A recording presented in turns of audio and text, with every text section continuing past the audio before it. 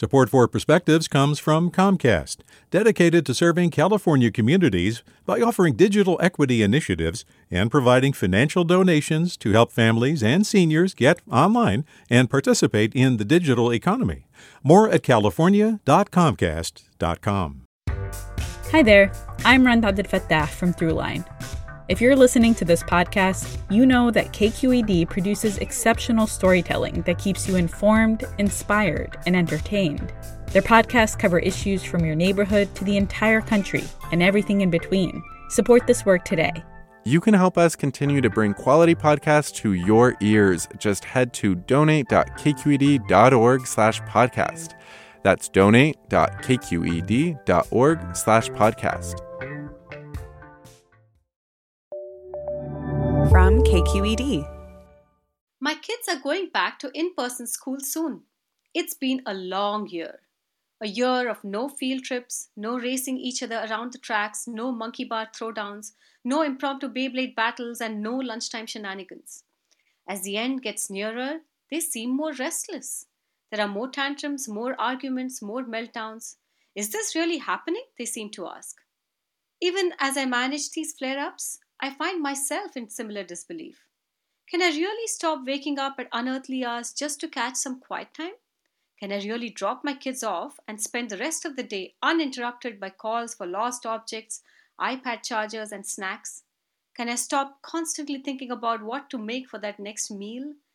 And then, as I slowly give myself permission to relax, breathe, smile in anticipation, I feel a tug. You see, this past year, when the kids log in, I have often listened in stealth. I've danced to joyful songs, seen cuddly kittens purr into the screen, learned stuffy names, and waited eagerly for story time. I've gotten used to break time hugs, art hour, making sun catchers, forming marshmallow constellations, and snuggling into blanket forts. I've also learned how the teachers manage interruptions, listen to suggestions from 6-year-olds, and keep them engaged even as they are reduced to just a face on the screen. How they redirect frustrations, empower and encourage kids even in such unnerving times. Our kids' math and reading levels may have taken a hit, but school has been educational in a different sort of way, not just for our kids, but for us adults too. So as we get ready to regain what this year took from us, maybe we should think about what it gave us too. Maybe it was time to admit that I might actually miss this year. Just not enough. With a perspective, I'm Sandhya Acharya. Support for Perspectives comes from Leif Cabraser, Hyman, and Bernstein, seeking justice for the injured, victims of fraud, whistleblowers, employees, and investors in the Bay Area and nationally for over 4 decades. Online at lchb.com. Support for Perspectives comes from Comcast, dedicated to serving California communities by offering digital equity initiatives and providing financial donations to help families and seniors get online and participate in the digital economy. More at california.comcast.com.